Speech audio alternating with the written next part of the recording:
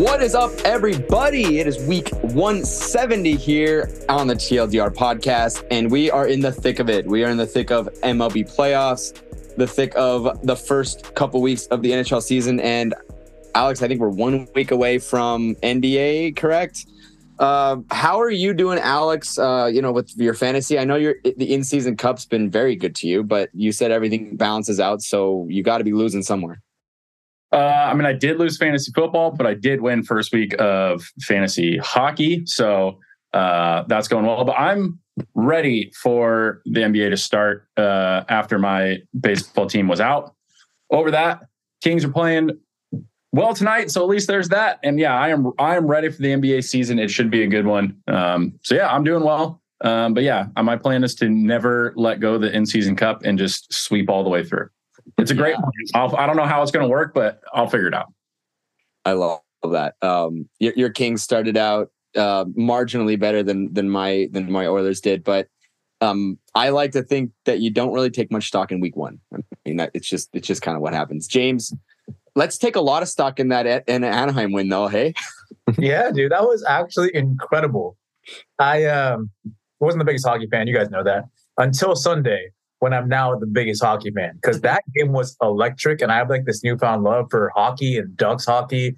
They beat the freaking Hurricanes. Like, that was fun. That was a great environment. I'm excited to watch the Ducks play again, but they don't play again until Thursday when they take the cup from the Dallas Stars. But anyway, it was fun. It was great. Yeah, it was a very, very good environment. I mean, guys, I've been to plenty of Ducks games in the past, and a couple playoff games. I haven't seen the energy like that in that building for a couple years now.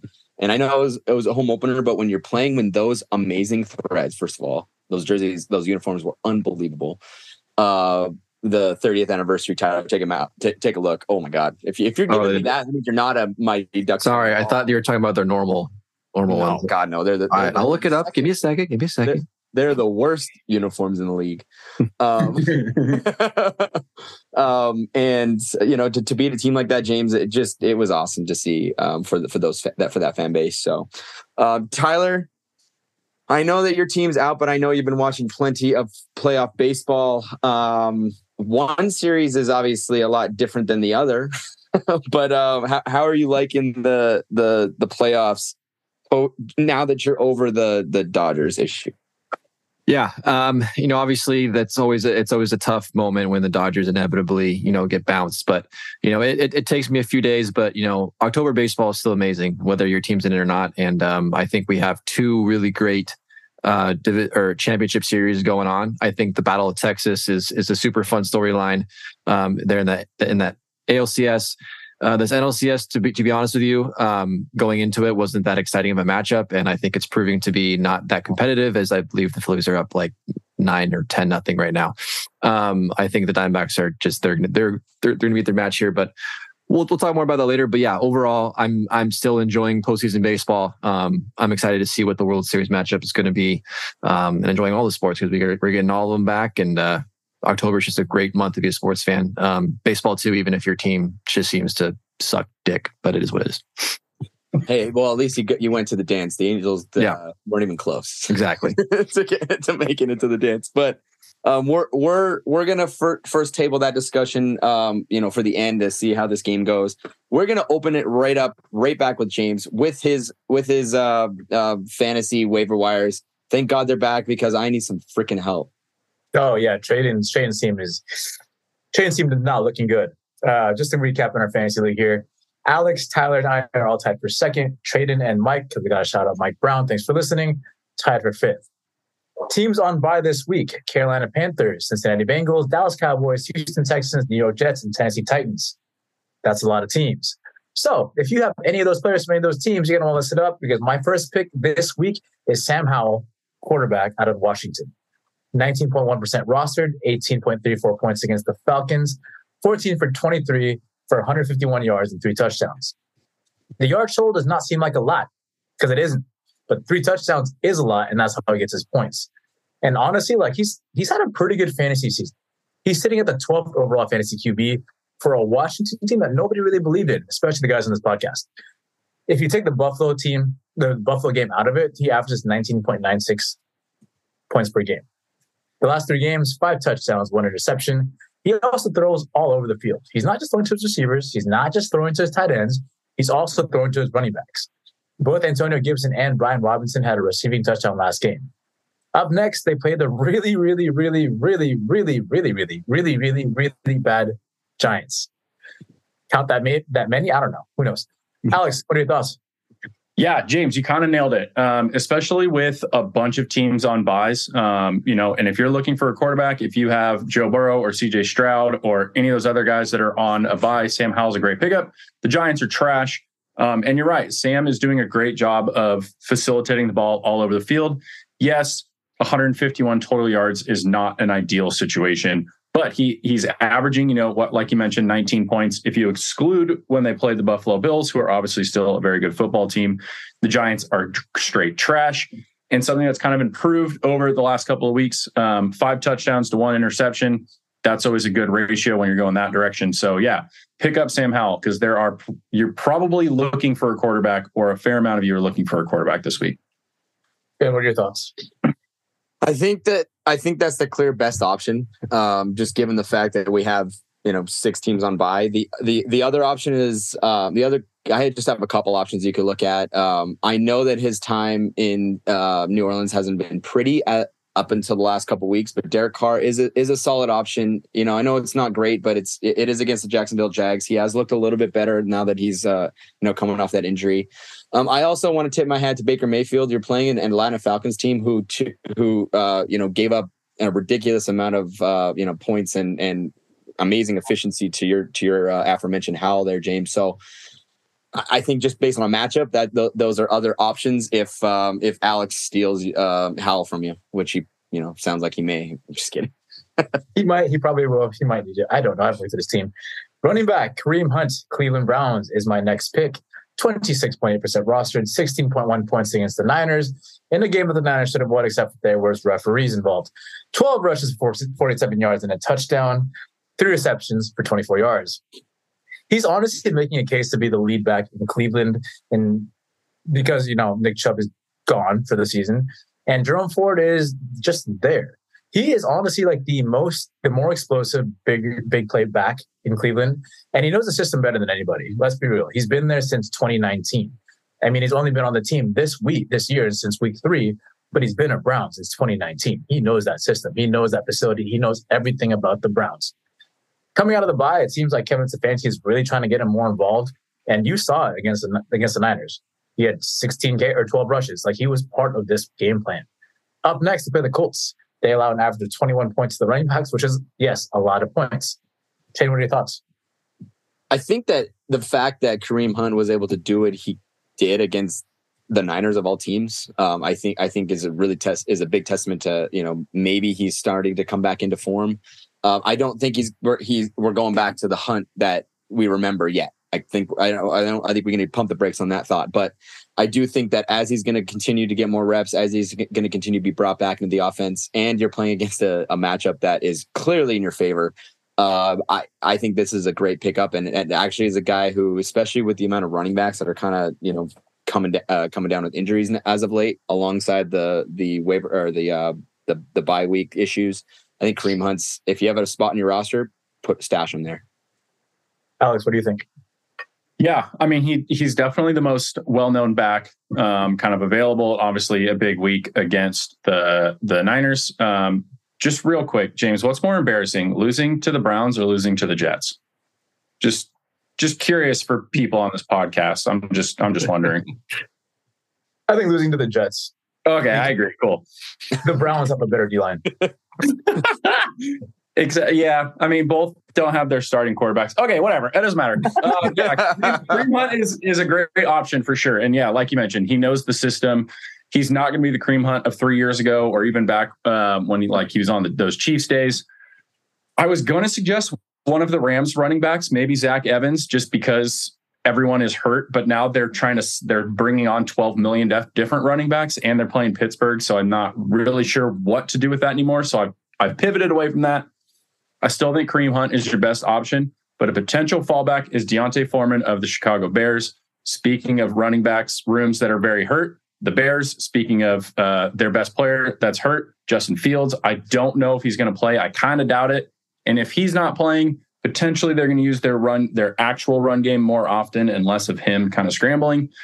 Just a thought. And they're playing the Raiders, who I would, other than Max Crosby, are, I would say, kind of an average defense. They're not terrible. They're not great. Just Deontay Foreman's out there, pretty versatile guy who could potentially do something for you. I like that. You mentioned the Los Angeles Rams running back room. Got to give a shout out to Tyler's guy, Ronnie Rivers, who has not been seen or heard from since last year in that one game. And you said Ronnie Rivers is going to be the guy. You are so wrong. I forgot about him. That was your boy, man. And he's out for the next 4 weeks. So, yeah. Oh, Ronnie Rivers. The good old Ronnie Rivers. Moving on to wide receiver, Rashee Rice, Kansas City Chiefs. 30.4% rostered, 11.2 points against the Broncos, 4 receptions on 4 targets for 72 yards. He's been consistently targeted by Mahomes all season long. I mean, the guy averages 5 targets per game. The offense, obviously, as you guys see, the offense in Kansas City looks off. But you know that Mahomes and Andy Reid will get it together eventually, sooner rather than later. And when they do, I think this early work between Mahomes and Rashee Rice is going to pay major dividends. Rice came into this league as a field stretcher and this big play speed threat, and he's expanded his route tree in just 6 games. Keep in mind, he's still a rookie. That is impressive. You know who else came into the league as a speed threat and a field stretcher and played for the Chiefs? Tyreek Hill. Now, I'm not saying Rashee Rice is Tyreek Hill, but the similarities are uncanny. And this could potentially be the silver draft if the offense gets better. Tyler, your thoughts? You heard her here first. James said that Rashee Rice is the next Tyreek Hill. So I literally said it. I'm not saying. Just like Gardner. See what happens there. But yeah, I like Rice here. I think, as you mentioned, a very steady presence in the Chiefs offense. I think you like what you see there in those numbers. And like, as you said, I think, there's definitely potential for this only to get better. I think his ceiling is a lot higher than what we've already seen, both with him, advancing as a rookie and the Chiefs offense kind of getting back to their normal, status quo of just putting up a lot of points. So I think there's a lot of potential here, and I think the floor is not that low either. So I think it's a pretty safe flex option, especially with all these teams on bye. I think you can slot him in there, and I think at worst he's probably going to give you 6 or 8 points on a bad day, but he could potentially give you close to 20 if he really has a good game. So I think there's a lot more boost potential here than bust. Hey, what do you think? Yeah, I like the move there. I'm going to keep counting him until he gets over 50%, and it's Josh Palmer of the Los Angeles Chargers. Not enough of you guys are picking him up. He had a great double-digit game last night, despite the fact that the rest of the team outside of Keenan Allen was bad. Look, Josh Palmer is clearly the number 2 wide receiver. He ran the most routes on the team, saw 7 targets, caught 4 for 60 yards. Pretty solid. Like I said, double-digit points for a few weeks now, I believe. That's 3 in a row now. You're looking for double-digit points from a waiver wire guy, and he's sitting just on that precipice at 49 point something in the ESPN. In the ESPN side, pick him up because those waiver wires are going to continue to be an issue. And I like to think that he's a decent start against the Chiefs. I mean, I think it's going to be a little bit more of a shootout type of style. Both are gunslinging guys, and we already know it's a divisional matchup that's going to be electric. We could see some high numbers. So Josh Palmer might be right in there. I love that pick. For those of you Quentin Johnson truthers out there, he's not the guy. He hasn't been targeted in 3 games, and I know he's a rookie. It doesn't matter. Josh Palmer is the number 2 in that offense. Moving on to tight end, Jonnu Smith, Atlanta Falcons, 14.8% rostered, 13.6 points against the Commanders, 4 receptions on 5 targets for 36 yards and a touchdown. Atlanta is now tight end you because Kyle Pitts finally had this mini breakout game where he finally scored a touchdown. But whatever, the pass catching guy in Atlanta is Jonnu Smith. He has been all season long. He's been the most consistent guy there. Outside of week 1, he hasn't been targeted less than 5 times in an offense that passes 17 times a game. 32 targets, 282 yards, and a touchdown is a lot for a tight end. The touchdown's not so much. But he's going to continue getting targeted in the end zone, and since he's gotten his first touchdown, those floodgates are open. It's impossible to not get more touchdowns if you continue getting targeted there unless you're Deontay Johnson. And he's not. It's Jonnu Smith. Shane, what are your thoughts? I think you have an opportunity to pick up a top 10 fantasy tight end here, guys. Off the waiver wire, for Christ's sake. I mean, we know that tight ends are kind of that enigma when it comes to the position. That they are very boomer bust, but he's been getting the job done, and he's not even number one in Atlanta. That's clearly a tight end by committee situation, and Jonnu Smith, from what I'm seeing, is getting plenty of volume. I don't know if it's 50-50, but it's damn close. And they both have, and both him and Kyle Pitts both finally fucking scored in the last week or so. I don't think Kyle Pitts is necessarily your bona fide number one. He's not the only tight end here. We have two tight ends that are clearly going to be, targeted, and you could see Jonnu Smith take an even bigger step forward if he continues to perform. His floor might be, or a ceiling might be a little lower, so he might be able to break right through. Tyler, what do you think? All right. So I believe I threw this guy out there a few weeks ago. I'm going to throw him out there again. 21st ranked tight end, 17.4% rostered, averages 6.8 points, which, hey, for a waiver wire tight end, not the worst thing in the world. That's Luke Musgrave of the Green Bay Packers. I'm throwing this guy. I know 2 weeks ago he put up 1 point, but hey, don't worry about that. Just ignore that. That was an outlier. Okay. I know it's a risky pick, but hey, Jordan Love and him seem to have some pretty good chemistry. I think he's definitely one of his top targets in that Green Bay Packers offense. And in week 7, they're playing the Broncos, which we know how shitty that team is. So that might be a favorable matchup for the offense in Green Bay. Not a bad idea if all those other options are not taken. Like I said, it's a risky. It's definitely boomer bust for sure. But take a look at Luke Musgrave. Yeah, it's a boomer bust, whereas boom is 3 points and his bust is 0 points. There you have it, folks. That ends. He's got more than 3 points for his high. Don't listen to him. We have to check that. But anyway, that wraps up my waiver wire segment. Thank you very much. Thank you very much, James. That is very, very helpful every single week. And sometimes I'm sad when you're hosting because I don't get it, but I do get to read them. But everybody deserves to get this knowledge. It's all really good stuff. We're going to take a quick break. When we come back, we're going to talk about our TLDR podcast favorite division in the NBA, the Pacific Division, with Alex.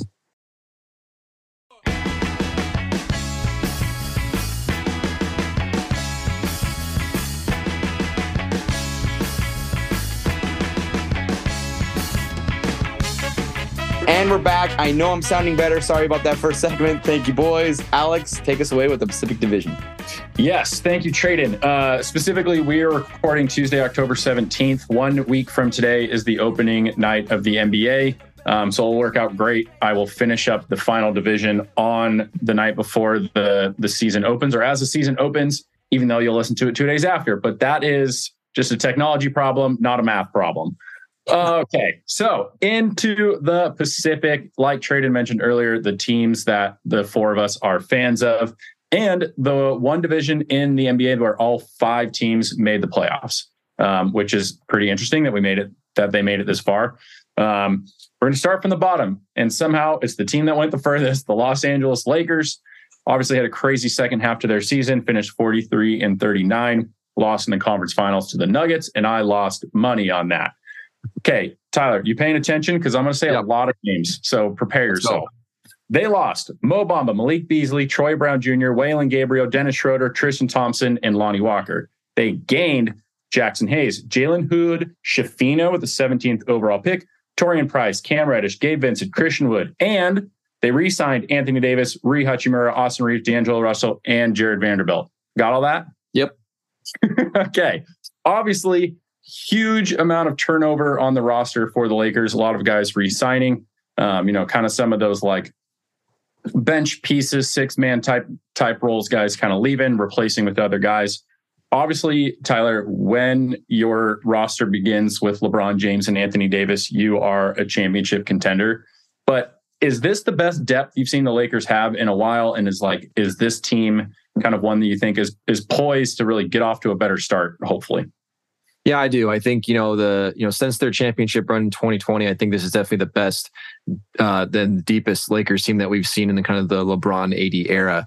I think they really restored a lot of faith in the front office and this team that they can go for a championship with kind of how they turned things around at the trade deadline and that late run that they went on last season and had a nice deep playoff run. And I think they just kept on improving the roster of the offseason. All those names that you mentioned, I think are going to fit really well within this Lakers system. I'm really excited, to kind of see what the Lakers team can be. Obviously, I think some just question marks. I think they need to continue to have those breakout performances from those Austin Reeves and Rui Hachimura. Those are two guys that came on the team and really solidified themselves as big pieces. They're going to need to continue that, because I think they're putting a lot of faith and a lot of confidence in those guys to basically, kind of be the key supporting pieces to LeBron and AD. And then obviously when it comes to LeBron and AD, health is a major question mark with both of those guys. They're going to need them to stay as healthy as possible. I'm sure they're both going to miss some games throughout the regular season, but as long as they can get them healthy and playing at their best come playoff time, I think that this Lakers team has the potential to win a title. I think they definitely have the pieces in place to make a good run. So, like I said, there's definitely a few question marks. It's not, I'm not the confidence isn't sky high with this team as rostered, but definitely a lot better than going into where they were last year. So I'm excited to see what they can do. Yeah, this isn't the confidence of the Kobe Shaq, the Kobe Powell Lakers for sure, because those teams you knew going into it, we're making the NBA Finals. It's just, do we beat whatever Eastern Conference team kind of shows up? Yes, health with AD and Bron are always a huge portion of it. Like James mentioned, LeBron is one of those guys that a couple weeks ago, James mentioned this, LeBron is one of those guys that the new sit rule does not apply to, because he's played for the last 20 years and has logged 70 million minutes, and so none of that matters to him. So potentially, yeah, they will try to sit LeBron. Kind of feels like the Lakers may not really care about the regular season all too much. I think they just kind of want to not be in the play-in tournament again. One guy that I think will be kind of most important to watch is D'Angelo Russell. How does he fit into this role? He can be an offensive threat. His defense is kind of nothing.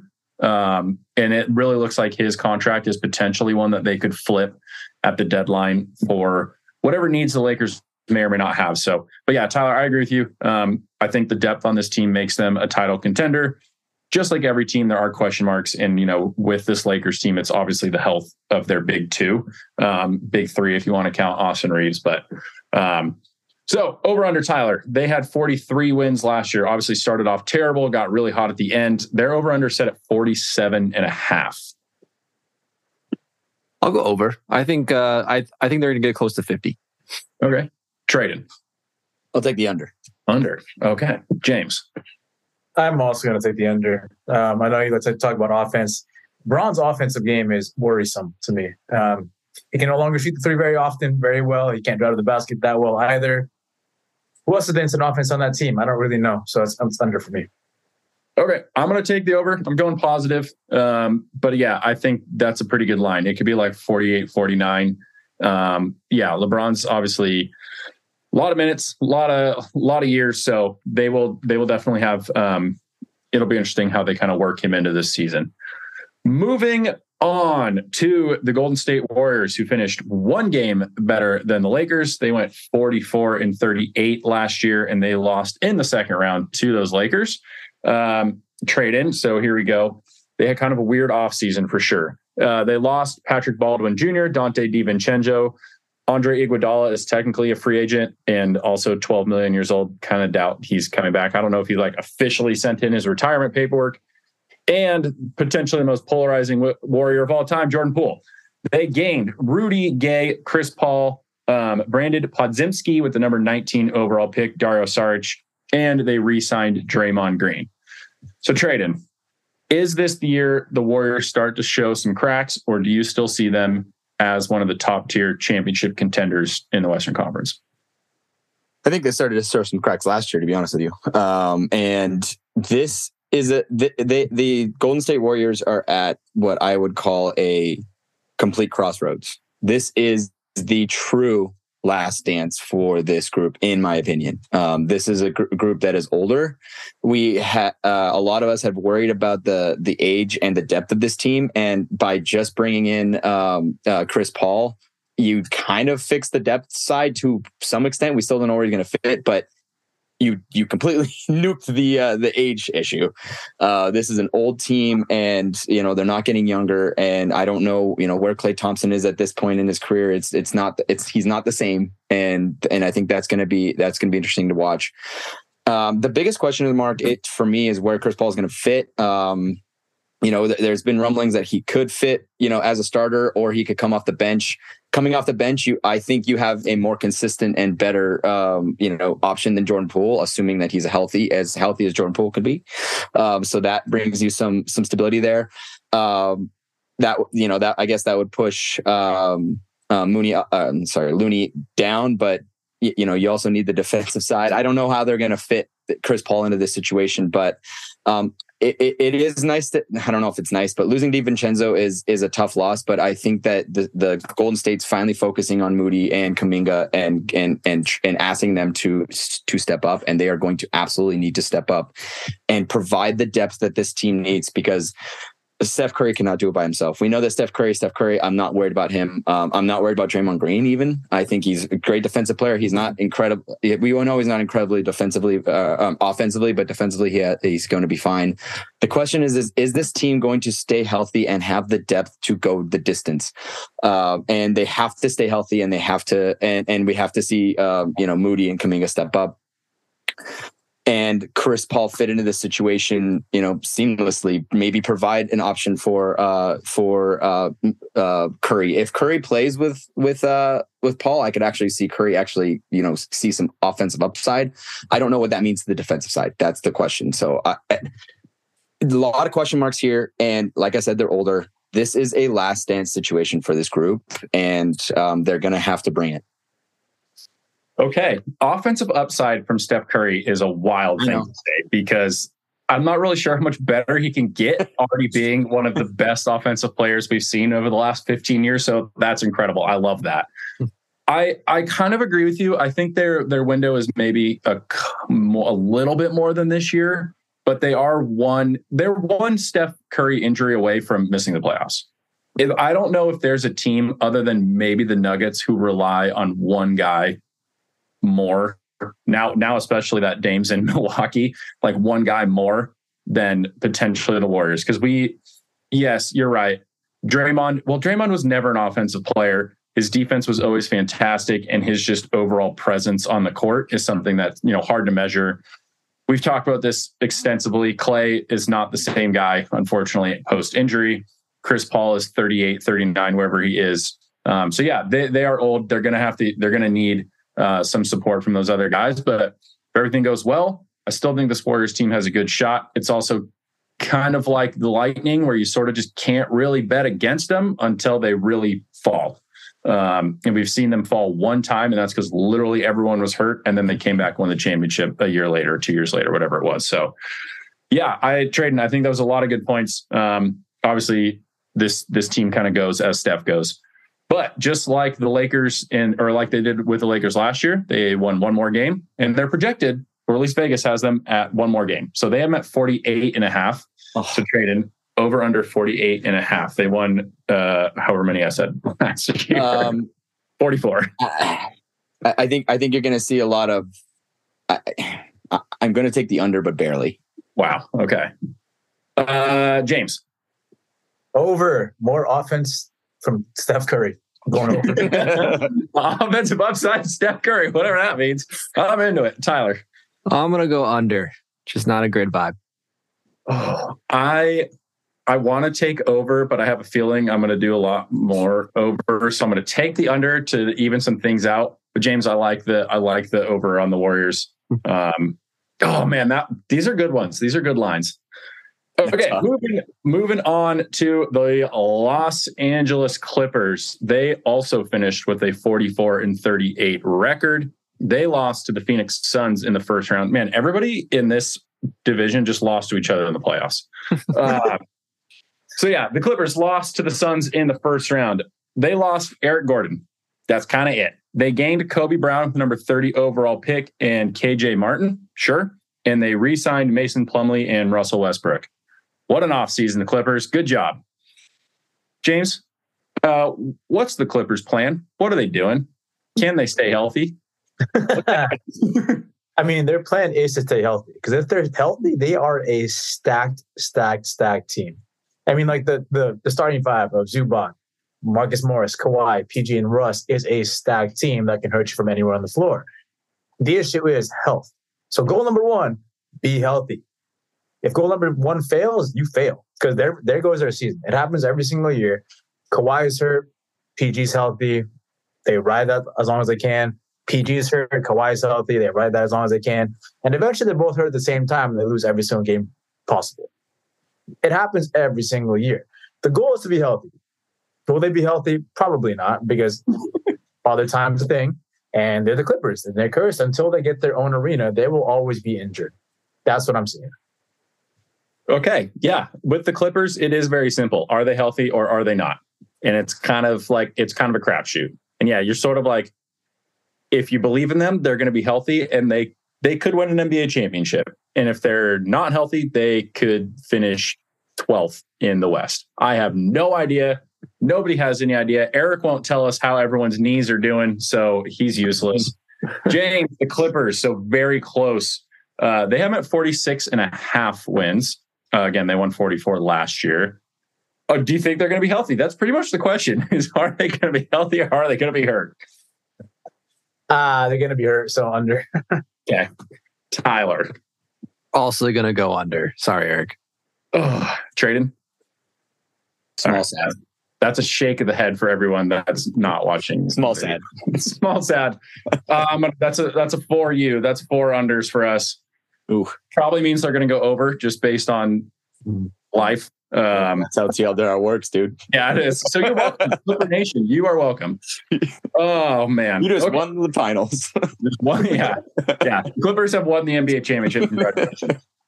Moving on to the Phoenix Suns, a team that we talked about quite a bit during the offseason. They went 45-37. They lost in the second round to the Nuggets. They lost DeAndre Ayton, Darius Bazley, Bismarck Biyombo, Torrey Craig, Chris Paul, Cam Payne, Terrence Ross, Landry Shamet, and TJ Warren. They gained Grayson Allen. Most importantly, Bradley Beal, Bol, Eric Gordon, Keon Johnson, Yusuf Nurkic, and Yuta Watanabe.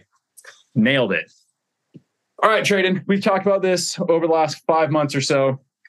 They've got a huge big three and then a lot of question marks. So how are you feeling with going into this season with the Suns, obviously with Beal, Booker, and Durant leading the way?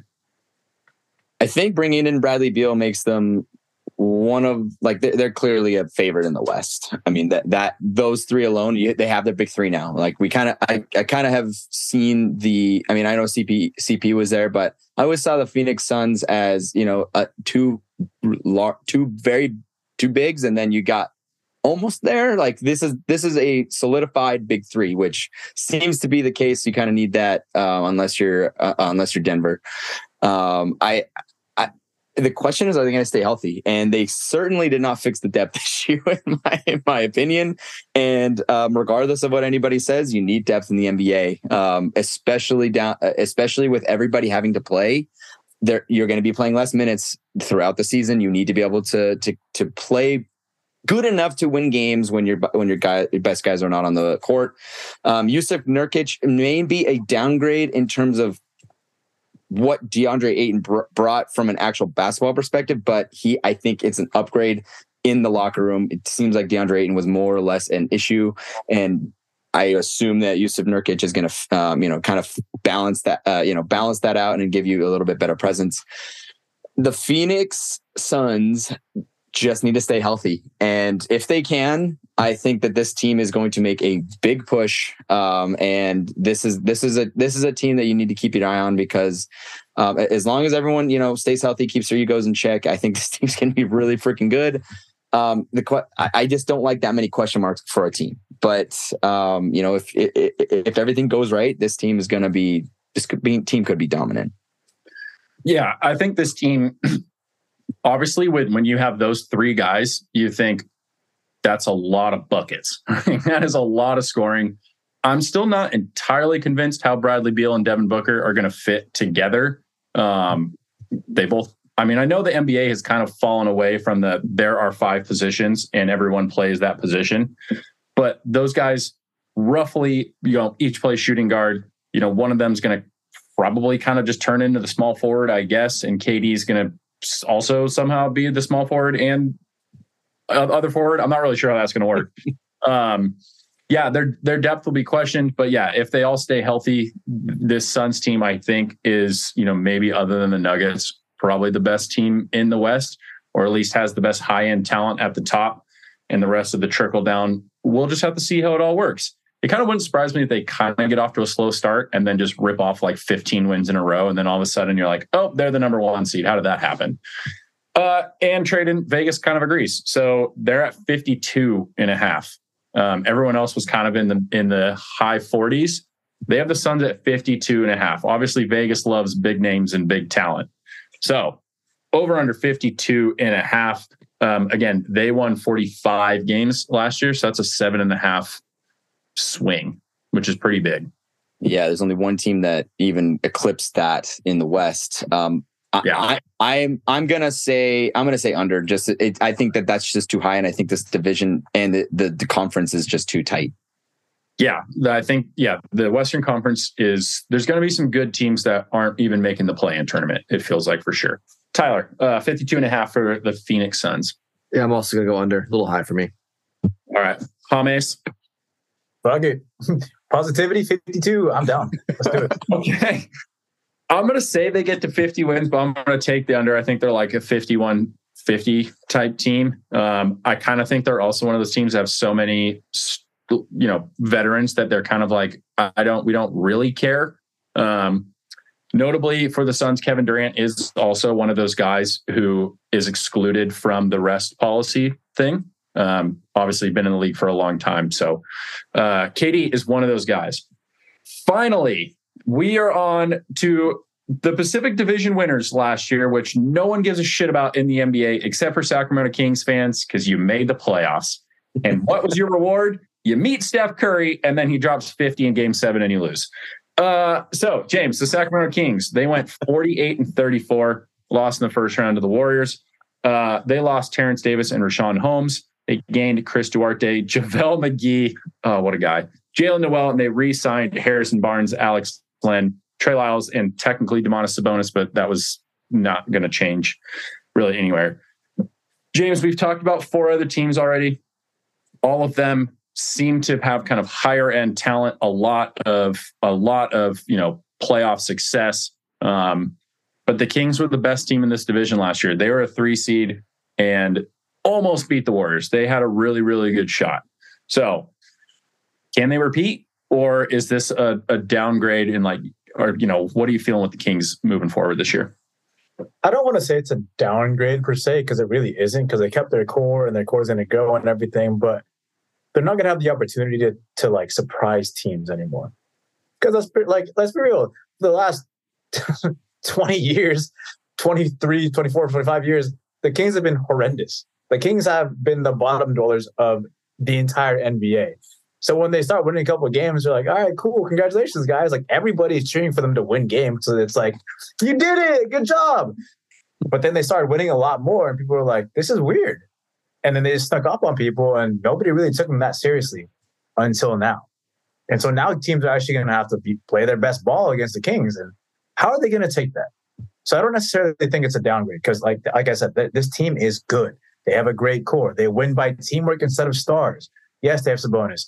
Yes, they have De'Aaron Fox. Those are big names, but they play team ball. It's not the one guy's going to drop 50 points tonight and we get the win. It's 3 guys going to drop 20 plus and we'll get the win. That's the kind of ball they play, and I like that. But the thing is, they can't surprise people. And without surprising people, they're going to take a little bit of a step back. It's not a downgrade, but they just won't win 48, 49 games. What do they have? 48. They won't win 48 games this year, but they'll make the playoffs for sure. Okay. Yeah. I agree with everything you just said. I think one thing that the Kings will benefit from is that's experience. You went into the playoffs. You can look at that playoff, not really run, but you can look at that series and be like, look, we gave the Warriors everything that we had and we almost came out victorious. Probably a big reason also then why the Lakers were able to beat the Warriors in that final round, because the Warriors were tired. That was a long 7-game series that they had to deal with. And just like we mentioned with all these other teams, a lot of health, lot of age. The Kings are young. They are didn't do the math, but just based on just knowing their players, they're the younger teams out of these other four. And, they definitely have a good shot. If Keegan Murray can take even a bigger step forward into his second year, that would be incredible for them. They're going to have to figure out a way to make Sabonis more effective in the playoffs because the Warriors did a really good job shutting him down. And that's part of the reason why they lost in that first round. But yeah, James, you're right. They're not going to surprise anyone. No one's coming up to Sacramento thinking, all right, easy dub. We're going to win by 20 and then we're flying home immediately because no one wants to be here. Like, no, this is a real team. You have to go up there and win. I hope the Kings do well. I think it's really fun when all the California teams are good at the same time. And it feels like that's going to happen again this year. So, we'll see what goes on with the Kings. But James, you're kind of right. Vegas has them now at the lowest over-under for all the teams we spoke of at 44.5. So you said they're not going to win 48, 49. Or are they going to get to 45? Yeah, they'll get 45. They might be at 46. Okay. 47, but not 48. All right. So James is taking the over. Tyler, what about you?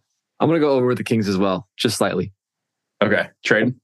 I have to go over somewhere. So here we go. That is a good point. Traden, you're a 4 for unders before this. I really want to go under just to be different. Okay. We're just not going to tell my father-in-law, brother-in-law that I went under. Okay. And they don't. So I'm going to go under just don't tell them when we do our basketball draft next week. But yeah, under. Traden, that is all I got. We're done with the Pacific, just left the Southwest. I'm not going to lie, it's not as exciting as a division as this one, but the NBA season is coming up. I'm pumped, and I hope you guys are as well. Yes, we are. Thank you very much, Alex, for yet another divisional preview, and we're all excited for the last one and for the NBA to kick off or to tip off. We go. We're going to take another quick break, and when we come back, we're going to go back to the MLB playoffs with Tyler.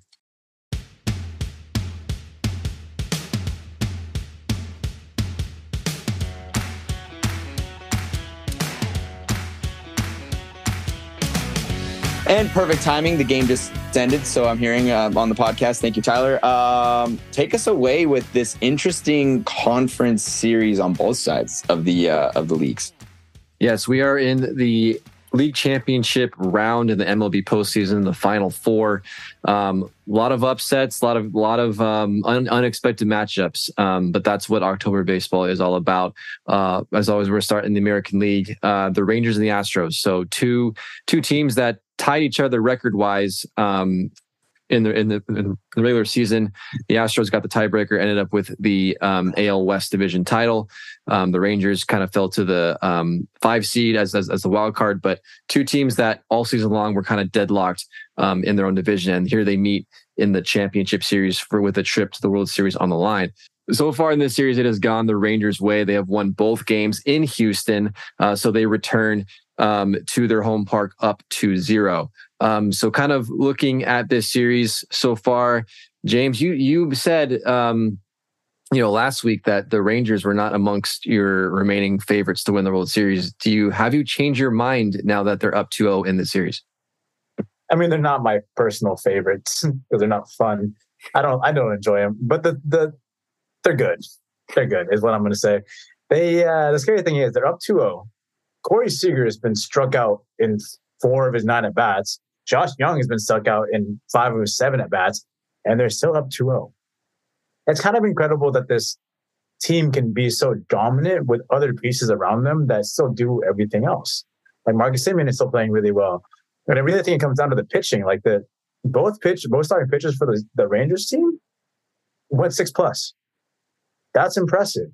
On the Astros side, you had Verlander who went 6-ish, I think, 6+ maybe.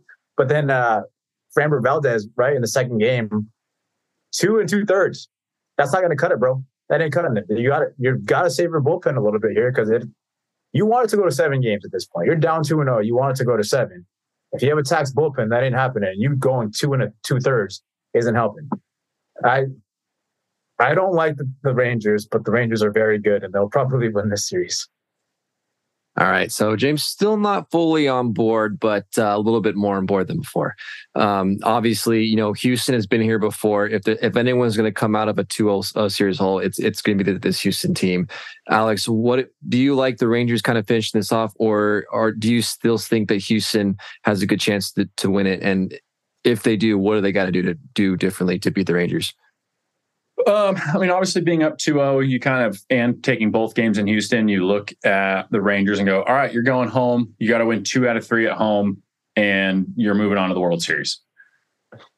Honestly, the Astros have been like one swing away from this being 2-0 the opposite direction. In that first game, Bregman hit that bomb that, because the Minute Maid has such a weird cutout in left field there, got caught, and then Altuve had a base running error, and then that kind of ended that. Pretty much Texas scored 4 runs in that first inning and then had 1 run the rest of the game in game 2. And Yordan Alvarez is a monster. I mean, he's kind of carrying them right now. And, you need Bregman, Correa, Kyle Tucker has looked atrocious for the Astros. So if they're going to come back, they need those 3 to really pick it up. And I think there's question marks, on both sides. Obviously, the Rangers' pen was terrible all year, and somehow they've squeaked by so far in the playoffs. You would assume that will kind of regress to the mean a little bit. But you have Max Scherzer going. Who knows what you're going to get out of him? I'm going to pick the Rangers just based on the fact that it's 2-0 and they have home field, and they seem to be mashing. And you expect, like James said, you got to expect Corey Seager to get better, but it would not surprise me if this went 7 and the Astros won. I'd just be like, yeah, of course. Yeah. Yeah, no doubt. I think most of America is rooting for the Rangers to win this series here, but I think this series is far from over. You got to respect what Houston has done, and you know that they're going to come back and find a way to make this series competitive. And as Alex said, it's not like they were just blown up in 2 games. Like they were good, close games. That just didn't go quite the Astros' way, so that could easily flip. So it's going to be super fun to watch. Moving on to the National League Championship Series, we have the Arizona Diamondbacks and the Philadelphia Phillies. Game 1 was a little bit closer than I think Phillies fans would have wanted. It was a 5-3 game. The Phillies went up 5-0, but the Diamondbacks kind of clawed their way back a little bit and kind of made it interesting there late in the game. Today, they got their asses handed to them. They lost 10-0. Philadelphia has yet to lose a game at home this postseason. I think in the last 2 years, they're 11-2 in their home ballpark. I do believe they have the best record all time in the postseason at home amongst MLB teams. Trayden, I don't know how much you've gotten a chance to kind of watch that on television, but just speak a little bit to that Philly fan base and how much of an advantage that this gives Philadelphia going forward. Oh, I mean, any Philadelphia fan base is ridiculous, and I think that goes across the board in every sport, and that there's no difference here.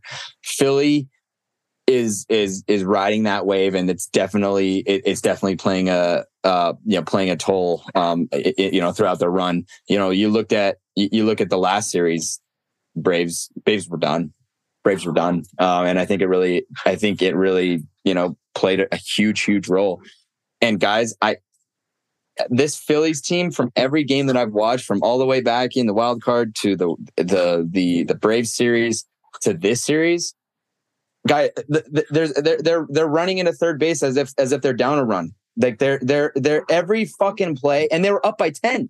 Every fucking play that I watch up and see, they're just dialed in. They're so fucking hungry for every single bag, every single run, every single out. That is what a championship team does. And I don't know how anybody's fucking stopping this juggernaut. It is really impressive. And I agree. It is so fun to watch a fan base be that dialed in.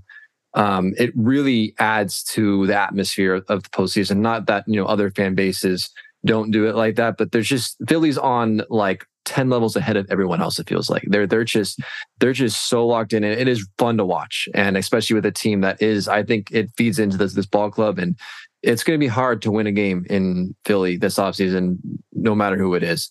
Going over to the Arizona Diamondbacks, obviously down 0-2, they get to go back to the desert, try and, muster up a win. James, from the Diamondbacks perspective, losing 10-0 in game 2, you made game 1 a little bit close. Maybe that gives you a little bit of hope, but obviously both of your top 2 pitchers went out there, lost both games. If you're the manager, what do you say to this ball club to try and give yourself a chance to come back in the series? They just need to get on base more, because that's what anybody would say, right? But the Phillies during the regular season made their living off of getting on base and being exciting on the base paths. They have really fast guys. They have really athletic guys. And against the Phillies, they cannot get on base. They have like a handful of hits and a handful of walks, and that's pretty much it. And that hasn't how it's been throughout the regular season and against the Dodgers. They murdered the Dodgers. That wasn't even close. I'm sorry, guys. That was a massacre. And during the regular season, they made their living off stealing bases. They weren't as good as Acuna was, but they stole a lot of bases as a team. And they can't even get on base to distract the pitcher or make the catcher think about maybe they're going to go to second. And that really throws a wrench in their offense. They can't get on base, they're not winning the game. And that's what the manager needs to get them to do, is maybe have a little bit more just plate discipline and stop swinging at non-strikes. So you can maybe get a walk. If you can get a walk, get one person on there, you can throw off the entire mojo of the Phillies. And I get that's a hard thing to do because it's the Phillies who are rolling, who are my favorites to win the World Series here. But if you can get on base, anything can happen. But you got to get on base first. Yeah, no doubt. I mean, I think the D-backs are one of the better teams in doing that and being able to get on base and create havoc on the base paths, which, is a really great way to win a lot of baseball games, especially in this October atmosphere. So, they'll get a chance to kind of reset a little bit, go back home, get a few games there, but it's not looking good. I agree with you, James. I think of the teams left, the Phillies look just the best of all the teams remaining in terms of just how dialed in they are, how well they're playing from every aspect. I mean, there's not a lot here to doubt any chance that the Phillies might win the World Series. But like at the end of the day, you still got to play the game, and they still got a few wins to go. Alex, I think just to kind of wrap this up, I think a lot has been said recently with a lot of the, top teams in baseball not being able to advance. I think, I'm going to include the Rays in this conversation, but basically every team that won 100 games or more. Rays won 99, but I'm going to round them up a little bit. All those 4 teams that won 100 plus games were 1-11 in this postseason, and we don't see any of those teams here in the NLCS. Obviously, you like parity. You like seeing a team like the Rangers and the Diamondbacks make it. But kind of, what are your thoughts in terms of, as a fan, kind of seeing that many top teams get knocked out that early? Do you like that? Do you dislike that? And there's a lot of talk in the structure of the postseason and how that favors or maybe disfavors teams winning in the regular season. Just kind of your thoughts on that. As being as unbiased as possible, I think it's a good thing that, because we look at, so just basing it on the other sports, you look at the NHL, unless you go on a historic run like the Kings in 2012, a top seed's going to win. It almost always happens. The NBA, we saw the Heat make this historic run to get to the finals and then got just swamped by the Nuggets, who were the best team. And I think in football, it's a little harder and it's a little more, I think you can't really compare because it's not a series. It's one game, obviously. But in baseball, it's who's hot at the right time. And, for teams like the Orioles and the Dodgers and the Braves, you got beat. And it sucks that you got beat in a 3-game series or a 5-game series or whatever it may be. But like, the other teams pitched better, they hit better, they fielded better. When the teams do the 3 things that baseball is, and you do them worse, you're generally going to lose. So I think it's a good thing that teams get in and can do this. It is a little embarrassing then when a team depending on how this NLCS turns out, the Diamondbacks and the Marlins never felt like a playoff team. They had negative run differentials. They got hot. the Marlins never stood a shot against the Phillies. Like that looked like big brother beating the shit out of little brother. And vice versa, the Diamondbacks finally, just like the Padres kind of last year, got this on the Dodgers, but now they seem outclassed.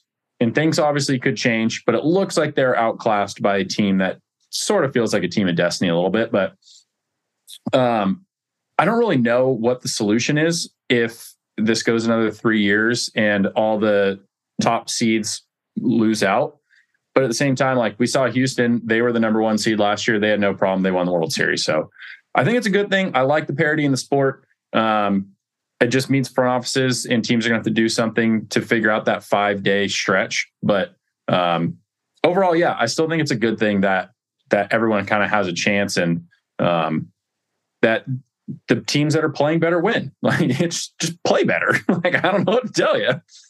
Yeah, no, I think that's good. I think that's a good way to look at it. I think hopefully how a lot of these top teams do look at it. I mean, at the end of the day, you got to take accountability for not being able to beat these teams that you should beat, So yeah, I do think it's a good. I think that, there is something to be said, I think, with that long of a bye. I think it really does. I think there is a disadvantage for the hitters in that sense. But at the end of the day, like, that's the format. So you got to figure out a way to be able to be ready to go on the first pitch of game 1 of that NLDS when it's your turn to play. So it'll be interesting to see how the league adjusts. Because like I said, this is a fairly new format for MLB. So I think those teams with that long bye is just not something that they've ever been used to. So I think there's going to be a learning curve there. So it'll be interesting to see, if this continues to be a trend, 2 or 3 years from now, or what. But it's certainly very interesting and pretty shocking, especially this year, how many of those top teams did so poorly this offseason.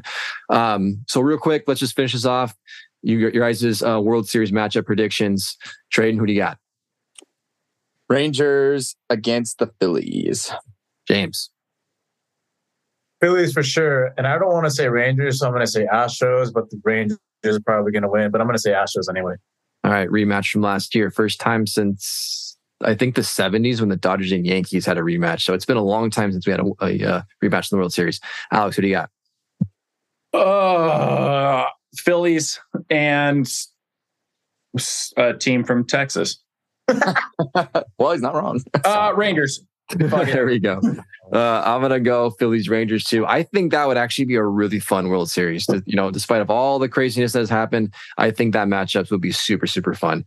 So if you guys are enjoying some October baseball, hopefully these series get a little more interesting. I think the ALCS is definitely a little bit more intriguing. That NLCS is looking to be kind of a mismatch, but Trade, that's what I got. Yeah, kind of a mismatch is I think you're taking it a little lightly there, but thank you very much, Tyler, for yet another preview of and discussion over the MLB playoffs. Next week, I believe we're going to be somewhat close to an idea of who we're gonna see. You talk about a bye. We may see the Phillies on their own bye because they just can't stop winning. So we'll see how it goes.